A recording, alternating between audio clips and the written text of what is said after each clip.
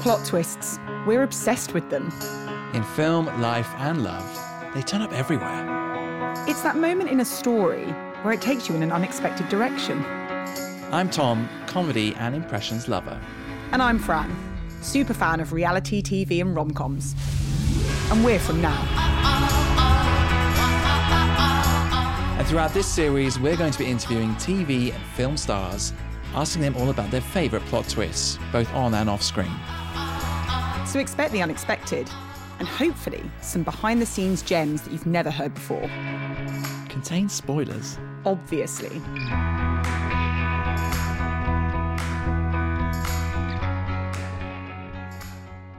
Hi, Fran. Sorry, I think just recording here. Hang on. Sorry I'm a few minutes late. Shame. No, I was literally just grabbing a coffee, though. Don't be silly. Are you actually annoyed? Shame. Oh, I see. Right, we're going straight in then, are we? I see how Shame. it is. Oh, gosh. Yes, our guest this week is Hannah Waddingham. It's Hannah Waddingham! Shame, the lovely Tom. Hannah Waddingham, who listeners may remember as Septa Unella, the vicious nun in Game of Thrones. And if you haven't sent the shame gif to your friends, you are missing out. It's a beauty. But she's more than a nasty nun. That she is. I mean, if you haven't seen her in Game of Thrones, as Tom said, you know, emerge from the rock that you've been under, you will definitely know her for Ted Lasso, where she plays Rebecca. Her character is amazing in it. What a series, yeah. And it's such a heartwarming series as well. Award-winning And she's done so series. much. Award-winning series. Obviously, she won an Emmy herself last year, which was so heartwarming, so lovely to see. But she's done so much more. She's in Sex Education. She is. You know, she's Jackson's mum, Sophia. She's been in the theatre. That's really her background, isn't it? Yeah, she's done Shakespeare, but also musical theatre. And not only has she been doing musical theatre, she's clearly been killing it because she's been nominated 3 times for an Olivier Award. Super talented, super likeable, just a very, very lovely person. So we're very happy that we've got a time with her before she starts filming season 3 of Ted Lasso. Yeah, we managed to sneak in a chat, which is our favourite thing to do. So here it is, Hannah Waddingham on Plot Twist. Shame.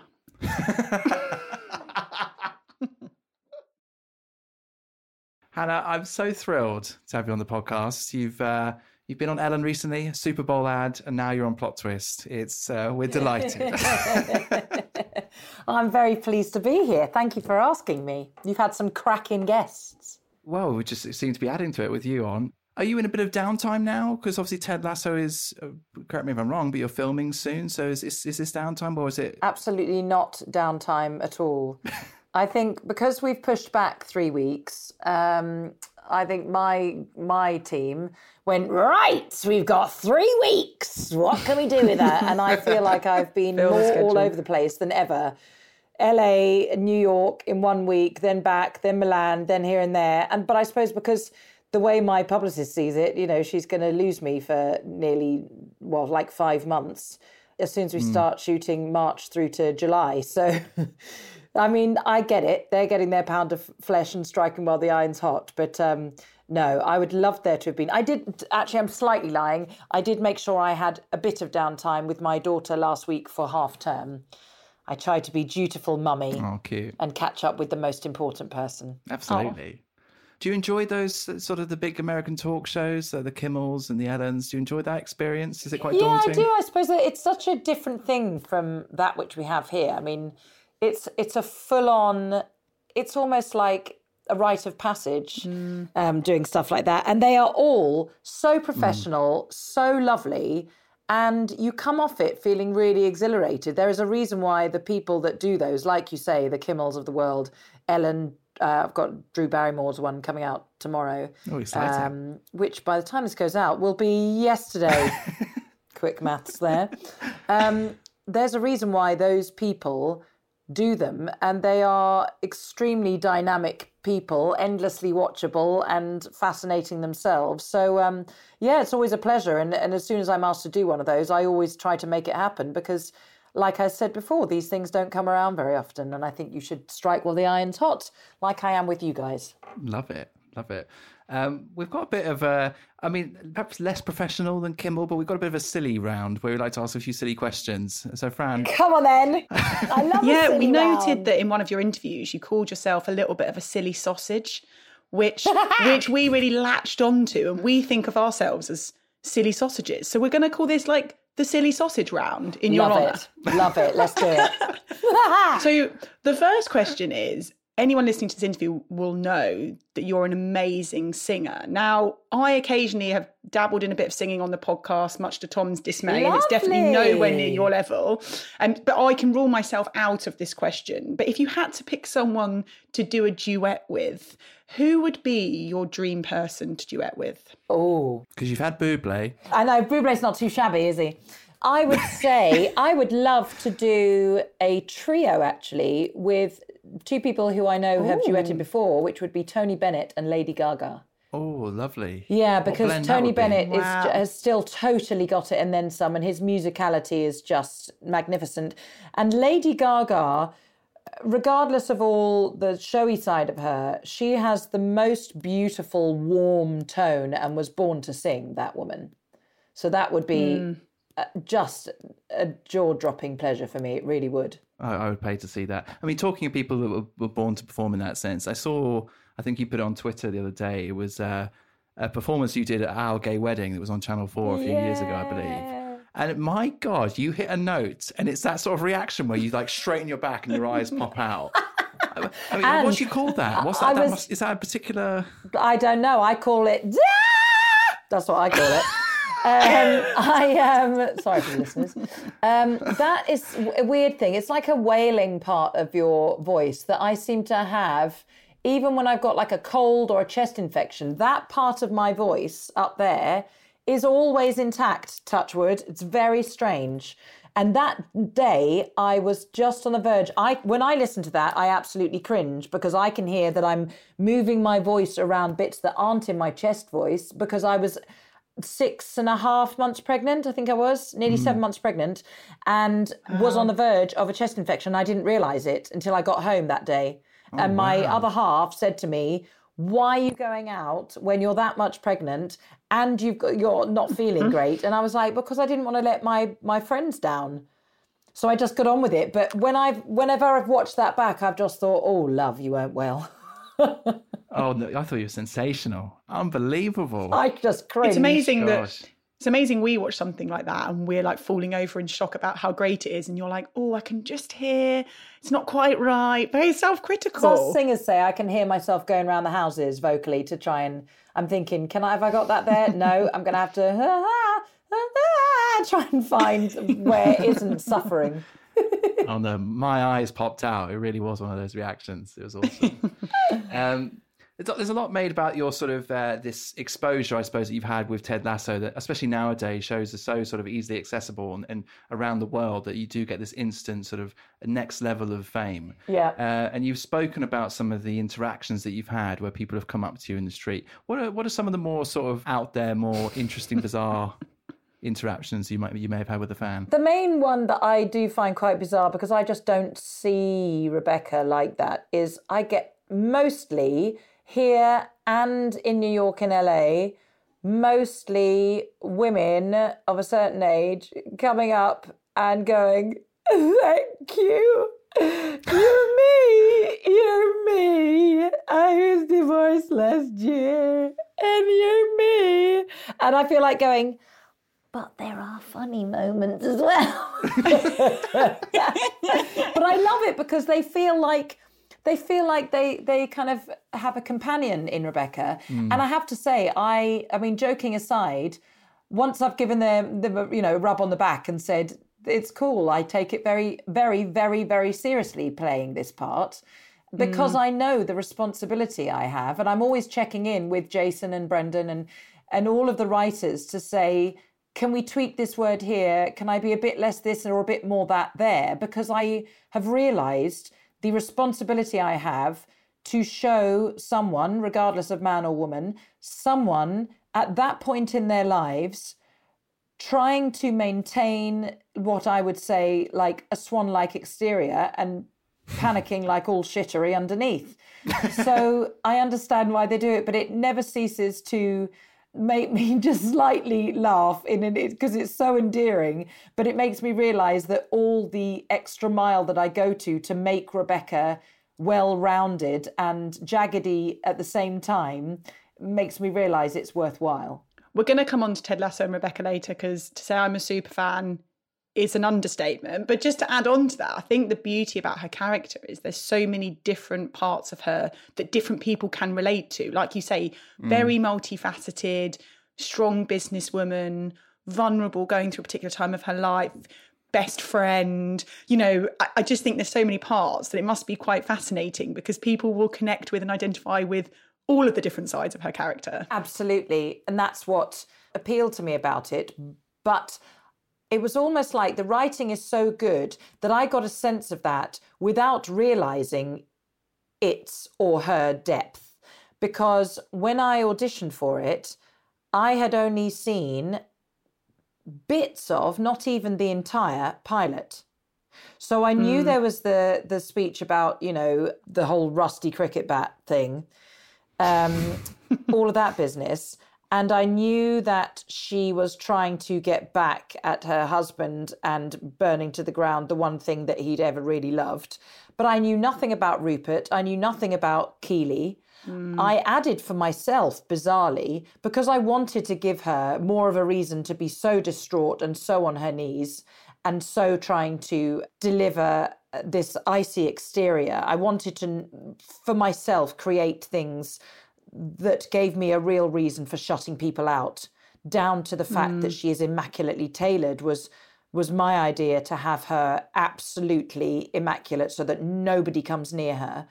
But I didn't know anything about all of the other layers that you're talking about. But I did myself add in the fact that she had wanted to have children, but Rupert had always avoided it. And then cut to episode 9 when he says he's having a child with somebody else. And I honestly, my jaw nearly dropped off. I said to Jason today, because I was just like, have we ever discussed the fact that in my head, I've told myself that she's missed the boat? And he went, no. I was like, I find that really weird that I had created all of that in my head. And then it came to fruition. Very odd. It's incredible. We've definitely got more to talk about with Ted Lasso, because it's just we're both super fans. But we're talking about bizarre interactions there. What about bizarre situations? If you, and this is a particular favourite of ours that we constantly ask others, if you found yourself in death row, I don't know how you'd get there, but if you did, what would be your last meal? It would have to involve crisps. Absolutely. Absolute crisp whore. What would be my last meal? It would probably be, well, part of me feels like it would have to be something Italian, because I love Italian food. A really beautiful garlic butter roast chicken, skin on, crunchy skin that I would devour. Beautiful rosemary roast potatoes and a crisp salad with a mustard, garlic, lime, olive oil vinaigrette. I mean, it's lunchtime and I'm salivating at the thought of that. You're welcome. I get you on the crisp thing. Obviously a dirty, dark chocolate mousse. Yeah. Just to finish it off. What were you saying about the crisps? I said, I get you on the crisp thing. My fiance always says I'm like, you know, the sort of golden cats, which the hand goes up and down continuously. He's like, if there's ever a bowl of crisps in the room, that's what you look like, in and out, just until it's gone. Well, I can't even share crisps with anyone. I feel myself get a bit of a twitchy eye. If I were having to share crisps with anybody, I don't care who you are, even my daughter, I just think, don't take too many.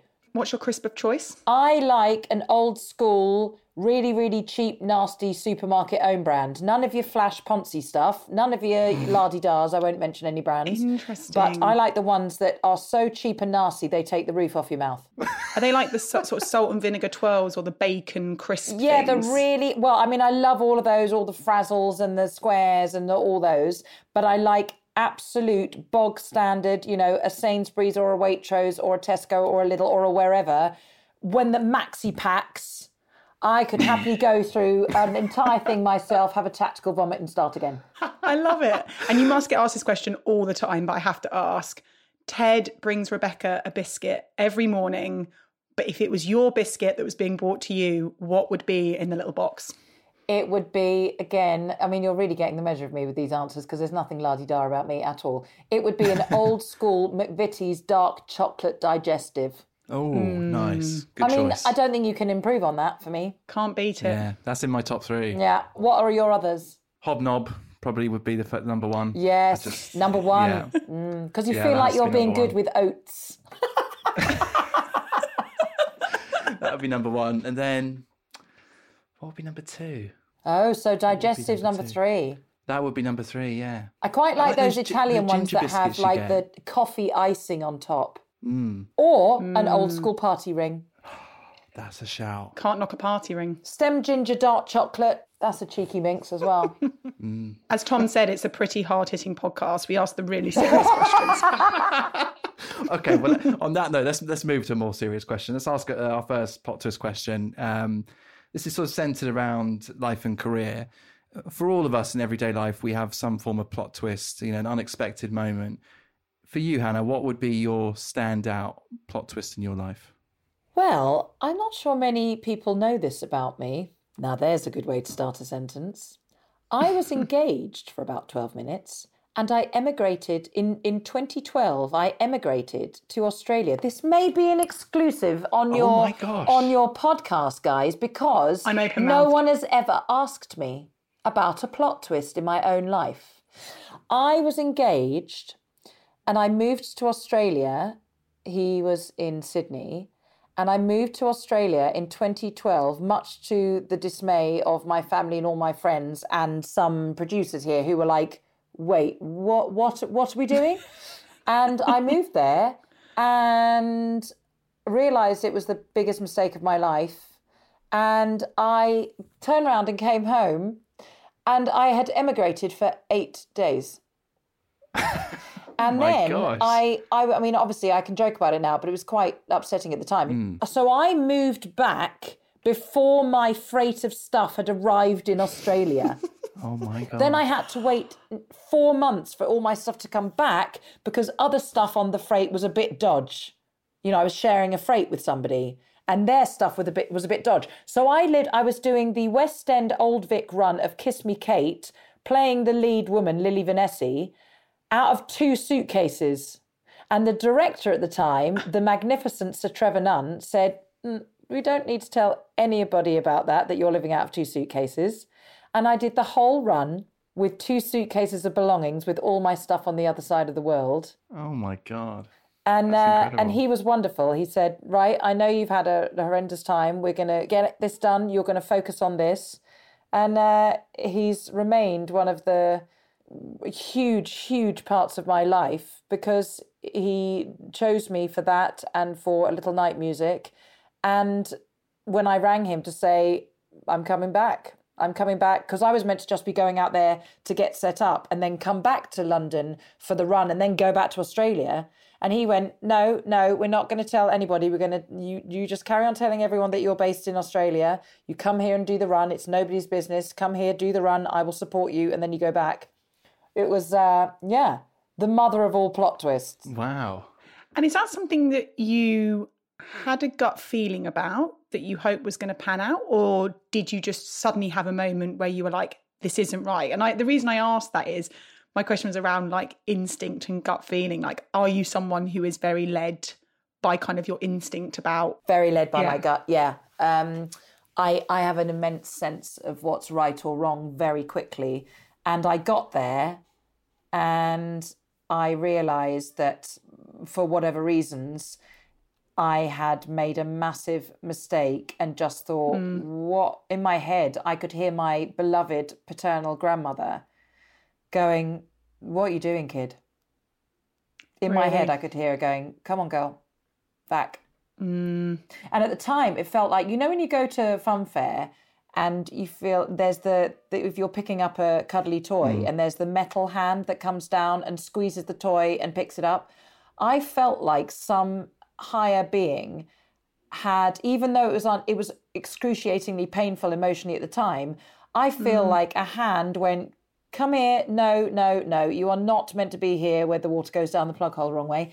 You are meant to be at home in England. And that's how it felt. It felt like I was plucked away from Australia and deposited back here. It's the most expensive plot twist ever. Was that when you actually got there? Or was that the mindset in the build up and then on the plane journey? Well, no, because going there, I had arranged to do a solo concert in Bangkok. So instead of the producers flying me, I thought, how can I get around this massive cost of moving to Australia? Instead of the producers flying me back from Bangkok, I got them to fly me on to Australia, and then realised so quickly. I just thought, oh God. I mean, too many reasons to go into, but yeah, like you say, Francesca, really quickly, I was just like, what have you done? And a nice thing now, I am friendly with my ex, and it wasn't right for him. Ultimately, he was not in a good place at the time when I did it. But I think we both realised in retrospect that it was right for both of us. Dun, dun, dun!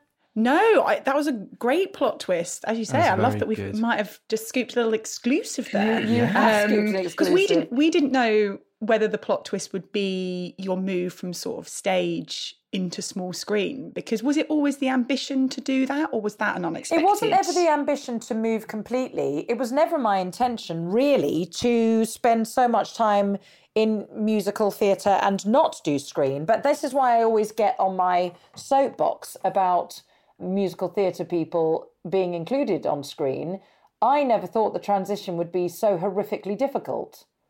And I had been doing screen from maybe my mid-20s, so that's 20 years ago now, but never making the kind of headway that I had hoped and possibly expected might be possible. Because I just thought, well, hold on, if I'm a leading lady in the West End and have been for years and years, why are you seemingly not interested in me on screen?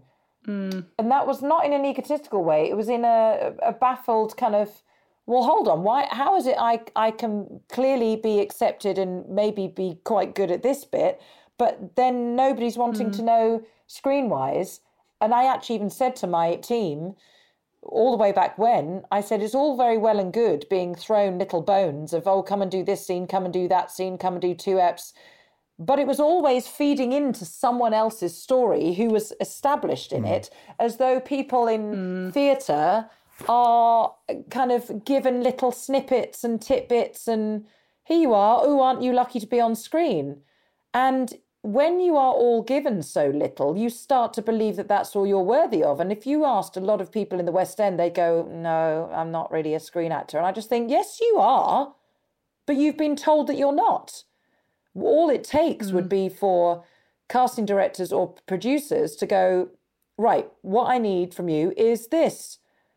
And even from like the bit I did on the Les Miserables film, I even picked a fight on that because I was just like, don't presume that we are only this. We are this because it's what's required of us on stage. If you ask us to bring it down, and specifically in what ways, then we'll bring it down. We'll make the performance smaller. So I feel like it was David Benioff and Dan Weiss, the 2 execs on Game of Thrones, that finally said, no, actually, we believe you've got something, come in. And then it's amazing how once people like them have said, oh, no, she's all right, actually, then other people are like, oh, no, we think she's all right as well. Is that just a general mentality to stage performers? Yes, I think it is, Tom. I think it's that's why I bang on about it. And I don't care who hears me saying it, because it should change. It should change. It's awful. People in TV, it's always a known fact that if people in TV go, oh, I feel like doing some theatre will bend over backwards to have people in if they're right for the part, or they put bums on seats or whatever.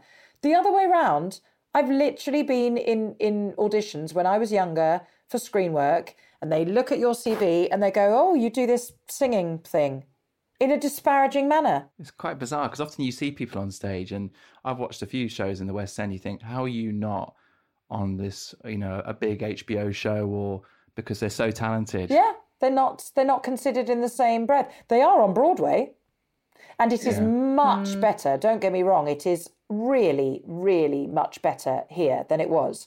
But I'm talking about back in the day, like 15, 20 years ago, when I was trying to, beat both drums. I'm not saying I was trying to completely, I would never abandon my theatre roots, because I am a theatre girl in my core. Even last week, for half term, I took my daughter to Wicked and I took her to Mamma Mia. When the band strikes up and I hear the first note, I was basically not far off tears, because it's in my blood. It's in my blood. I can't help it. It's just how it is. Yeah, it's funny you say that. We had Luke Evans. He said a similar thing, that he was almost right on the verge of quitting, and then got his chance, and then suddenly burst into the movie scene. Of course, he's gone on to a lot of success since then. But you mentioned Game of Thrones. He and I have talked about that, actually, about being two of the few that have been let in, which in itself is ridiculous. Yeah, well, we're both glad that both of you have made it to where you are. You mentioned Game of Thrones. Again, both super fans. I thought I'd read you a quote to begin with before asking you a couple of questions on this feature. This was just something on YouTube. And I've got to say, actually, when it comes to YouTube comments, you are just universally loved, whether it's a Super Bowl ad, whether it's an appearance on Late Late Show with Corden, whatever it is. It's just so much positivity. I love it. Need more of that. I try to not read them because, I've never read a review in my life, and I kind of take it like that. It's lovely that people leave comments, but it takes one to make you go, oh my God. Oh, yeah. But yeah, I'll read you this one, because it kind of summarises perhaps what most people think. Oh God, Tom, what are you doing? So this was on a talk show in the US, but can't believe this hilarious, charming, silly smoke show was Septuagint in Game of Thrones. Thank you. I mean, you'd have to go some to be as rough in real life as I was in Game of Thrones. I always think that Septuagint looked like Jar Jar Binks from Star Wars. You're so crazy. I just think, oh my God, that is not my finest hour. But the thing I do like about it, with that wimple, for the listeners, I'm now pointing to my chin, the wimple covers part of your throat and your jaw, and if you're doing lots of looking down like I was, it's quite good that you can't see three chins because the wimple's there. And also, no matter how rough I looked, I could have a sleep in my trailer if they didn't need me yet, and it didn't matter because I needed to look as rough as old arseholes. Yeah. We talked about kind of the level of fame and people knowing who you are and strange interactions. How many times do people walk up to you, ringing an invisible bell, and say, shame? Shame. They used to a lot, but I had one nightmare experience once when I was on a plane with my daughter when she was about 3, fully in mummy mode at like 5 o'clock in the morning, going somewhere, I can't remember where it was. And I hadn't bothered putting any makeup yet. And note to self, because the chap sitting next to me, I got all settled. I was giving her, like a bottle to stop her ears popping and stuff. Totally not thinking about myself. And he leant over and went, would I be right in thinking you can ring my bell? And I was like, oh my God, that is such a hideous thing to say to someone. Then I had to sit next to him and make conversation because he wanted to for 4 hours. And I thought, Hannah, next time, whack a little bit of makeup on and then maybe he won't recognise you because I look so rough. It's a universally used saying in my household. Like if my partner loads the dishwasher wrong, which he always does, I'll go over, shame. No! Shame. All the time. If there's clothes on the floor, shame. All the time. I use it as the GIF, yeah. I use it with my best friend. Let me show you my bell. Stay there, 30 seconds. Oh, she's getting the bell. Oh my gosh, we're seeing the bell. Yeah. It's iconic. Oh my God. Oh my gosh. Shame. Can we get a bell ring and then a shame? Just so that we've got it. I have to remember that it's not just us three. And God knows where you're going to put this. Look, can I just show you something? It says, with love from Ryan, Peter. They are the props department on Game of Thrones. And on the other side, I don't know if you can read that. Look what it says. Shame on you. Props department GOT season 6. Shame. Oh, that's one ticks off the My bucket life list. has been made. I should probably just leave now. I don't know if I've got anything else to ask. Oh my gosh, that was brilliant. Just one more thing on Game of Thrones. What was, because you came in, I think, series 5 and 6, Yeah. and at that point it really had got to this unprecedented level. Yeah. What was it like for you to kind of step into that? I mean, it must have been just been buzzing. Well, I had been doing so much theatre that I hadn't actually watched Game of Thrones at all. And I knew it was this crazy, crazy world loved, the most watched of all time ever, everything, juggernaut. But the funny thing is, when I had my first audition, and then when I had the second one, I was meeting David Benioff and Dan Weiss. I was nearly 8.5 months pregnant. You know when a woman's face becomes pregnant, right at the end? I was fully ready to pop. And I went along basically not thinking for a second that they would take me on. And also because I was always had the paranoia of, oh, I've come from theatre, they're not going to be interested in me, but I'll go along and say hi anyway. And because I was pregnant, I thought, oh, well, I'll say hello for next time. And it was crazy because I didn't really have a knowledge of the show. I knew it was so huge. I was kind of a bit intimidated by it. So I thought, well, I'm just going to go and say hi. And then David Benioff and Dan Weiss, it was David, said to me, so you know about Cersei. And I went, do you know what? I'm going to be honest with you. I do to a point, but I haven't watched it. Which their eyes nearly popped out on stalks. But I just want to know in basic terms, because I do know that this character doesn't give a shit about who she is dealing with. And that's part of her beauty. She doesn't care that Cersei is who she is. She makes people atone for their behaviour. And this is just another person. And Septa Unella is absolutely revolted by the fact that this woman has had incestuous relations with her brother. And so she is acting on behalf of the High Sparrow, whom I think she has strange feelings for, even if she doesn't understand them herself, and probably goes into her cell and flagellates and all the rest of it. So they said, what do you want to know? And I said, I just want to know the exact power balance in a percentage of Cersei to Septa Unella. And they went, in this moment, 100% Unella, 0 Cersei, especially when she says to her, I could make you a very wealthy woman, and she hits her around the face with a ladle. And I was like, that's all I need to know. That's pretty powerful. Yeah. And I think it helped me, the fact that I was very honest with them and said, look, I want to do this justice. I want to do exactly, I need to just know the balance. I need to know whether this character gives a shit who this woman is or not. And they went, she couldn't care less. And maybe, if anything, the fact that she knows that she is this queen, maybe that would make her enjoy it even more. And I was like, got it, let's do it.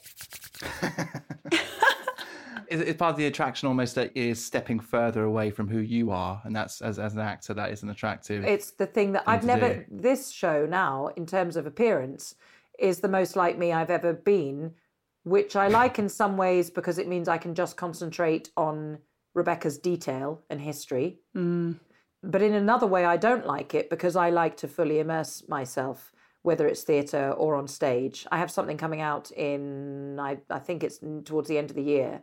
I've done the adaptation of Tom Jones for ITV, and I'm playing Lady Bellaston. And I love the fact that it's full, white powdered wigs and all the rest of it. I love that when I can fully forget myself. And that is the theatre girl in me. I don't care what I look like on screen or on stage, as long as I'm taking people where I need to take them emotionally. Well, I think Septa Unella was very unforgettable. And we're, like Tom said, we love Game of Thrones. We're really excited for House of the Dragon, the prequel that's coming out later this year. So there's a lot of eager fans waiting. Well, yes. Solly, who I did Tom Jones with, is one of the main boys in it, I think. And any spoilers, any inside gossip? No, of course not. Anna. Don't know anything. Don't look to me. Well, speaking of auditions, we touched on Rebecca and Ted Lasso earlier, but I was reading that in a way you feel that you manifested that role. Yeah. Is it true that you sort of went into your garden and talk us through what happened? I went into my garden here. My daughter was 3 at the time, and she had been desperately ill. I was out shooting Krypton for Warner Brothers and Sci-Fi in Belfast, and she was desperately ill, which I won't go into now because it's still very harrowing for me. And I was back and forth, and the producers, Shoe Bucket, and the cast were amazing, and I would literally have to drop out, and they would rally people around from all over the place to bring up scenes that weren't due yet, just to cover me so that I could disappear off and get back to my girl. And thankfully, she got better. It was all a bit touch and go. It was really very serious. And as she was becoming better and I was getting back to a more normal work schedule, and I rapped on Krypton and I thanked everyone there. I spoke to the crew and all the cast that were amassed on the last day and said, you people are amazing, and I'm so blessed that I was in this job when this happened. I came home from that and I said to my team here and in LA, I said, look, I know that things are going brilliantly and I'm so grateful for it. It's a weird time in my life for it to be happening. You don't think your career is going to rev up during your 40s and being a mother. You think it's going to slow down a bit, and accepting of that, because that was my choice. But I'm going to have to say I can't go through again what I went through when I first found out she was ill and I was stuck in Belfast and I couldn't get back to her. And I said to them, I'm going to have to just take things here. I will go back to doing more concert work, which is a privilege anyway, but I'm going to go back to doing more of that, more voiceover work. And there was a kind of universal silence on the phone because obviously they wanted to rev it up even more than the way it was going. And I just said, that's the way it is. I'm a mummy first. I've waited a long time to become a mother, to choose the moment. I didn't bring her out of hospital till I was on my 40th birthday. She comes first, and that is an end of it. And they all went, okay. And I stood on my decking that night, just out here, and I looked up at the sky and I imagined that there was nobody else standing on the globe apart from me. And I thanked the universe and said, thank you for making my baby well. She's the only thing that really matters to me. Could I ask that if I'm going to be here with her, could I ask that for once a job is absolutely tailor-made to me? Can I for once not be the also-ran on screen? Can I for once have something that will highlight everything that I feel like I can bring to the table? And I don't want you to feel like I'm being arrogant. I want the detail that I can bring to something to be used to the nth degree. Keep her well and safe, but let me provide for her in a manner that I know I'm capable of. Can I please ask her that it's something here and that it's really significant and is comedy and is drama? And if you want to throw some singing in there, I'd be so grateful. I will be eternally grateful. And literally 2 months later, this meeting came in and I said to them, look, I'm really interested in that. They said it's with Jason Sudeikis, it's this, that. And I went, can I just stop you there? I'm not going to go to LA and do a job. I'm not going to do it. So stop talking because you'll woo me and I don't want you to. And they said, no, it films here. And it took my breath away. And then when I went for the chemistry read with Jason, Warner Brothers flew me out to meet him. I went into the meeting, still not quite knowing where it was filming. And I said, so what's the fictional football team? And he said, it's going to be AFC Richmond. And I went, Richmond, as in, where are you? Are you filming part of it here and part of it in LA? Because I still would have said no at that time when she was the age she was. And he went, no, in Richmond. And I went, Richmond in Surrey? Richmond in Surrey, that's half an hour from my house. And he went, yeah, where else would we do it? We need the green, we need the pub, we need the... And I was like, if I don't get this fucking part. And I came back and I said to him, whoever gets this part, thank you for considering me. I can feel her rippling through my bloodstream. If it's not me, thank you for your time. I think you're wicked. And that was that. Didn't you ask if she can sing? And then he kind of gave it a little No, clue. I said at the end of the meeting, it was Bill Rubel, who's one of our main writers and executive producers, from the darkness of this room said, oh, by the way, but when we'd finished this kind of near 2-hour chemistry read, he said, by the way, I must just say I love your work in the West End and on Broadway, and in like A Face in the Dark. I was like, oh God, thank you so much. I didn't realize any of you were really aware of that. And I said, as we walked out, Kimberly Pope, the casting director out there, who was really integral in me being cast, I said to her, but Rebecca doesn't sing, does she? And Jason was walking in front of us and under his breath went, she does now. Oh, wow. And I was like... I love that. It gave me goosebumps listening to that story. Yeah, and I felt, even when you were talking before, I just felt emotional. I was... Well, that's why I find it hard to talk about, because it was a life-changing moment for many reasons, because I was standing by my girl, but asking for something I'd never asked for, and felt like I was being cheeky because of my theatre background, because I'd never been fully let in. I felt like I was being cheeky even asking. I felt like I was being arrogant saying, can you please use what I'm capable of? And I thought, people don't get what they ask for. And it was like somebody had gone, do you know what, girl? You deserve it now. And they always say, don't they, that what's meant for you will make its way to you. And I'm a firm believer, especially when you've had a more challenging period, that the universe has a way of coming back round to try and kind of give you that uplift. And it was so challenging. And I don't know how I got through it, my girl being ill. It was like I had coped with that. And then it was like the universe went, do you know what? Well done. Let's give you this. The world needs to see you. Because maybe you've got to... I was 44. And I just thought, I'm being ridiculous, but I might as well ask. So I would say to your listeners, just trust and just ask, because it might just happen. One thing on that, and we will move on to a plot twist person. Quite interested to know that. And you kind of referenced it there, and I think it's so lovely to see that you mentioned about being in your 40s, and that there has been this sort of stigma and stereotype where careers can perhaps go the opposite way, but for you it's completely gone. Oh my God. You know, it's gone to a whole new trajectory, a whole new level. Yeah. And that's so lovely to see. Yeah, it's got a whole level, which is why I appreciate it so much. And everyone always goes, oh, you're so grateful. And I'm like, yeah, but it's not fake.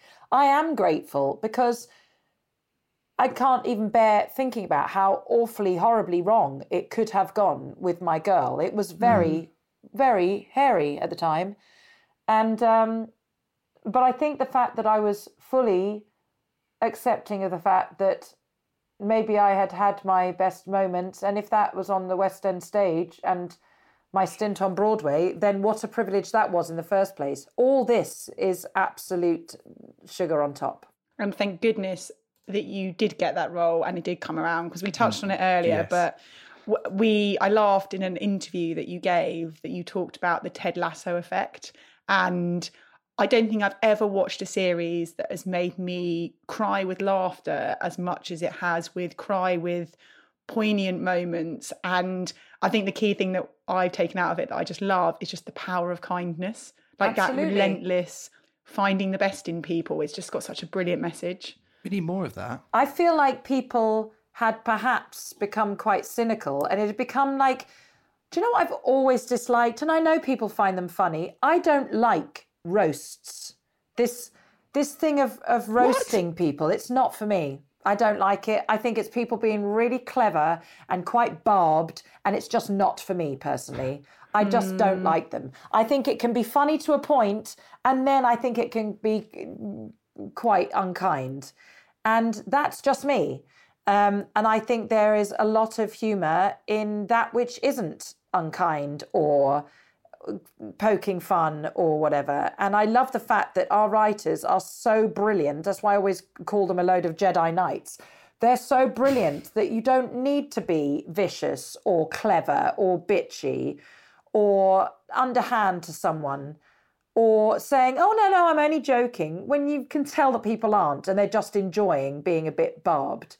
It's never been for me, and that's just personal preference. And I love that the Ted Lasso whole vibe and ethos, whether it's on screen or off with us as a collective, there's not a nasty, shitty horrible, anyone thinking they're any more important than anyone else person. We have an absolute no arseholes policy. And you can feel it on screen. Yeah, you can feel it. You can feel it. Sorry, I reacted there because I thought you meant roast dinner for a second. Oh, And God, I was did like, think Tom thinking started about food laughing, and again. I was like, I think he's gone for the wrong roast there. Yeah, I was am thinking a about food roast again. I'm so sorry. obsessive. Let's ask you a plot twist question and quickly move on from that.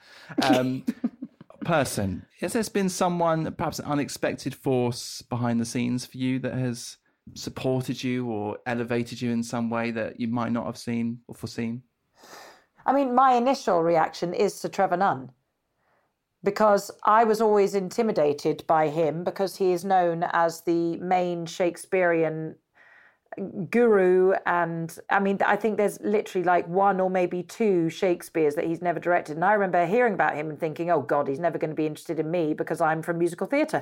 I mean, we all do. As a breed, musical theatre performers do themselves down all the time. They're like, we get called turns, we get called twirlies, we get called all these things. And you think, oh, I'm never going to be any good for TV. I'm never going to be any good for Shakespeare. I'm never...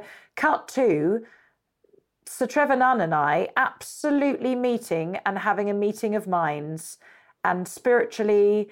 And he was the greatest champion of my work. And I feel like he taught me to be a better actor. And the things that have come from it, he is in part responsible for. I love that there can be just some person that can have just a single conversation. It can just change your own mindset or perspective. Yeah, he made me go, what are you talking about? He literally would go, oh, don't be ridiculous. Oh, no, I can't do Shakespeare. And he was like, right, so you're musical, you're a singer. Why do you think you couldn't do Shakespeare? And he made it all right. He even got all our ensemble in Kiss Me Kate and did like a Shakespearean workshop with everyone, even the people on stage who were dancing and didn't even speak. Wow. To make it accessible and all right. I have another plot twist question. Now, we sometimes ask this question and we sometimes don't. So we've learned a lot about you today and we've read a lot about you. So we know you're a silly sausage. We know you've got the Game of Thrones bell. We know you love Ding, crisps ding. and you don't like exclusive. roasts in terms of the comedy kind. Yeah. But you do like them in terms of the eating I kind. do like them in terms of the if anyone tries to take my Yorkshire pudding, I'll smack your bloody hand away. There will be violence. Yeah. But, there's a lot out there when you're on a platform that people can find out about you. But is there anything that people don't know about you that they'd be surprised to know? Or do you think we've really unearthed all the juicy bits in this interview? Well, obviously there are things I'm not going to tell you. I'm obsessed with and wanting to desperately be in anything in the Star Wars world. Obsessed. Like literally cried my eyes out during The Last Jedi. But no, I mean, I am quite an open book because I think it's quite healthy to be in general. If I hadn't been in this career, I might have wanted to be an interpreter. I love language. Do you speak other languages? I speak a very good lot of Italian and, French as well. And I probably would have done that, I think. That's very interesting. Who would be your dream Star Wars character to play? Oh. That's the big question. I would have quite liked to have been Empress Palpatine. Ooh. Being a nasty shit. Well, if anyone's listening out there, just... Yeah, I mean, as Put it much out as there. I love the rebellion, and I obviously, if I ever met Mark Hamill, I think I wouldn't be able to speak. I don't think I would be able to speak. It'd be pretty epic. But yeah, I think I'd have to be on the dark side. And I'd definitely want a Darth Maul double-ended lightsaber. That would be pretty epic. This is brilliant. I love this. Just before we do wrap up, Hannah, there's just a couple of quick questions I was interested in. Your mum was an opera singer, is an opera singer. Yes. Correct me if I'm wrong. Yes. When you're singing, is she critical? Is she? Does she have a She's different not critical, perspective? but all my life, I mean, she was a principal at Covent Garden before I was born. Then she stopped for 11 years to bring up me and my brother. And then she went back into the chorus at the English National Opera at the London Coliseum. So her chops are magnificent, as we call it in the business, good chops. And both her parents were opera singers in the Isle of Man. So it's very much in my blood, that operatic world, which is probably where I get the whale part of my voice, not WHWA. And whenever I did shows, she would kind of, because opera singers tend to not speak from their larynx, they kind of float their voices when they talk to protect the instrument. So my mum would go, does that not hurt you when you sing like that? I think it was her way of saying, I don't like it. And she always used to say that she thought it sounded like I was shouting.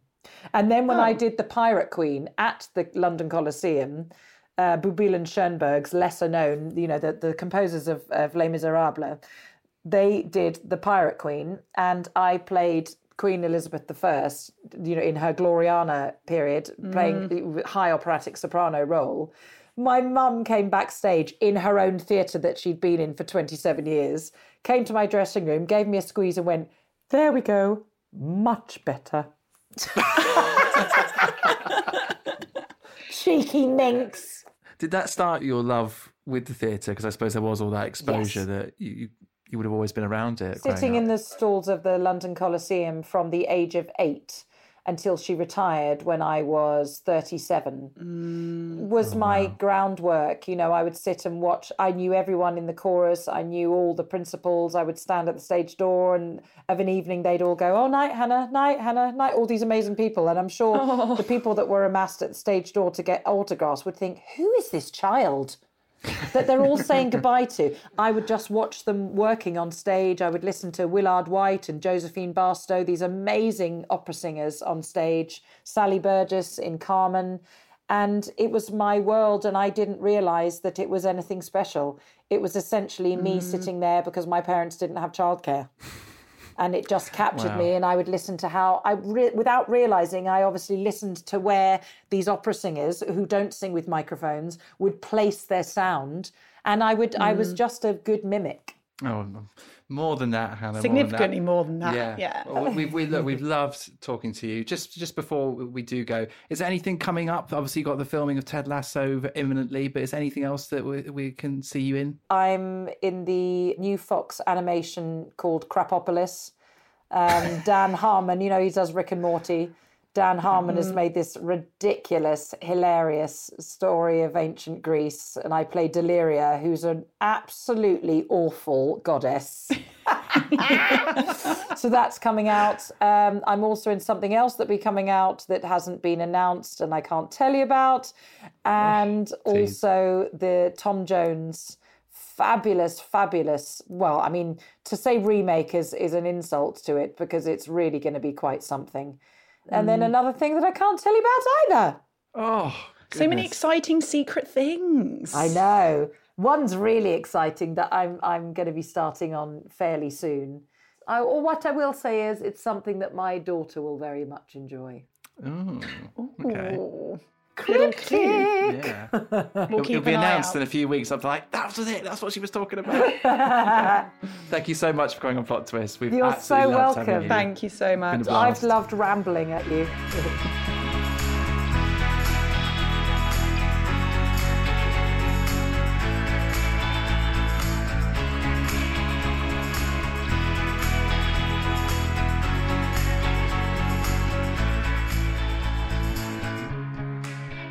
That was the lovely, crisp, adoring, operatic singing, bell ringing Hannah Waddingham. Who loves a roast, as in a roast dinner, but doesn't love a roast of a celebrity. And I can only apologise again for momentarily getting confused and reacting like I did. I don't normally react like that. It was so I choose good. to. It was so good. Oh, I could gosh. see you kind of going, what? She doesn't like roast dinners, as she was making a very profound point. At the moment the penny dropped, I could see you be like, I've misread that one. Yeah. Here comes the apology. Yeah. Oh dear, yes, I really felt the need to apologise. It really made me laugh. Yes, moving on. What a plot twist as well. I mean, talk about perhaps a world exclusive as well. That's quite something. And an interesting one. I like that she talked about that grabbing machine. picking you up and putting you back on the right path and having that gut feeling. I'm a firm believer of a gut feel. You do need to follow that. It often, well, most of the time it will guide you in the right direction. Yeah.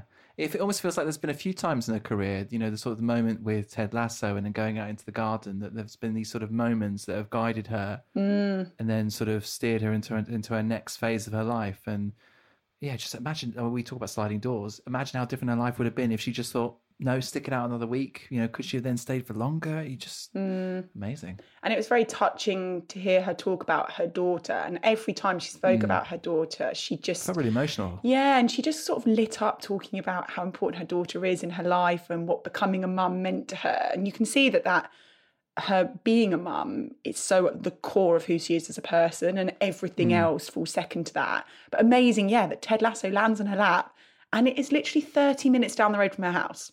Yeah, it's unheard of. And also the production that she did when her daughter was ill, that she was saying that they kind of then rearranged scenes and sets. I mean, that's not usual in TV and film. No. So it's amazing how that all kind of then played out and then leads on to Ted Lasso.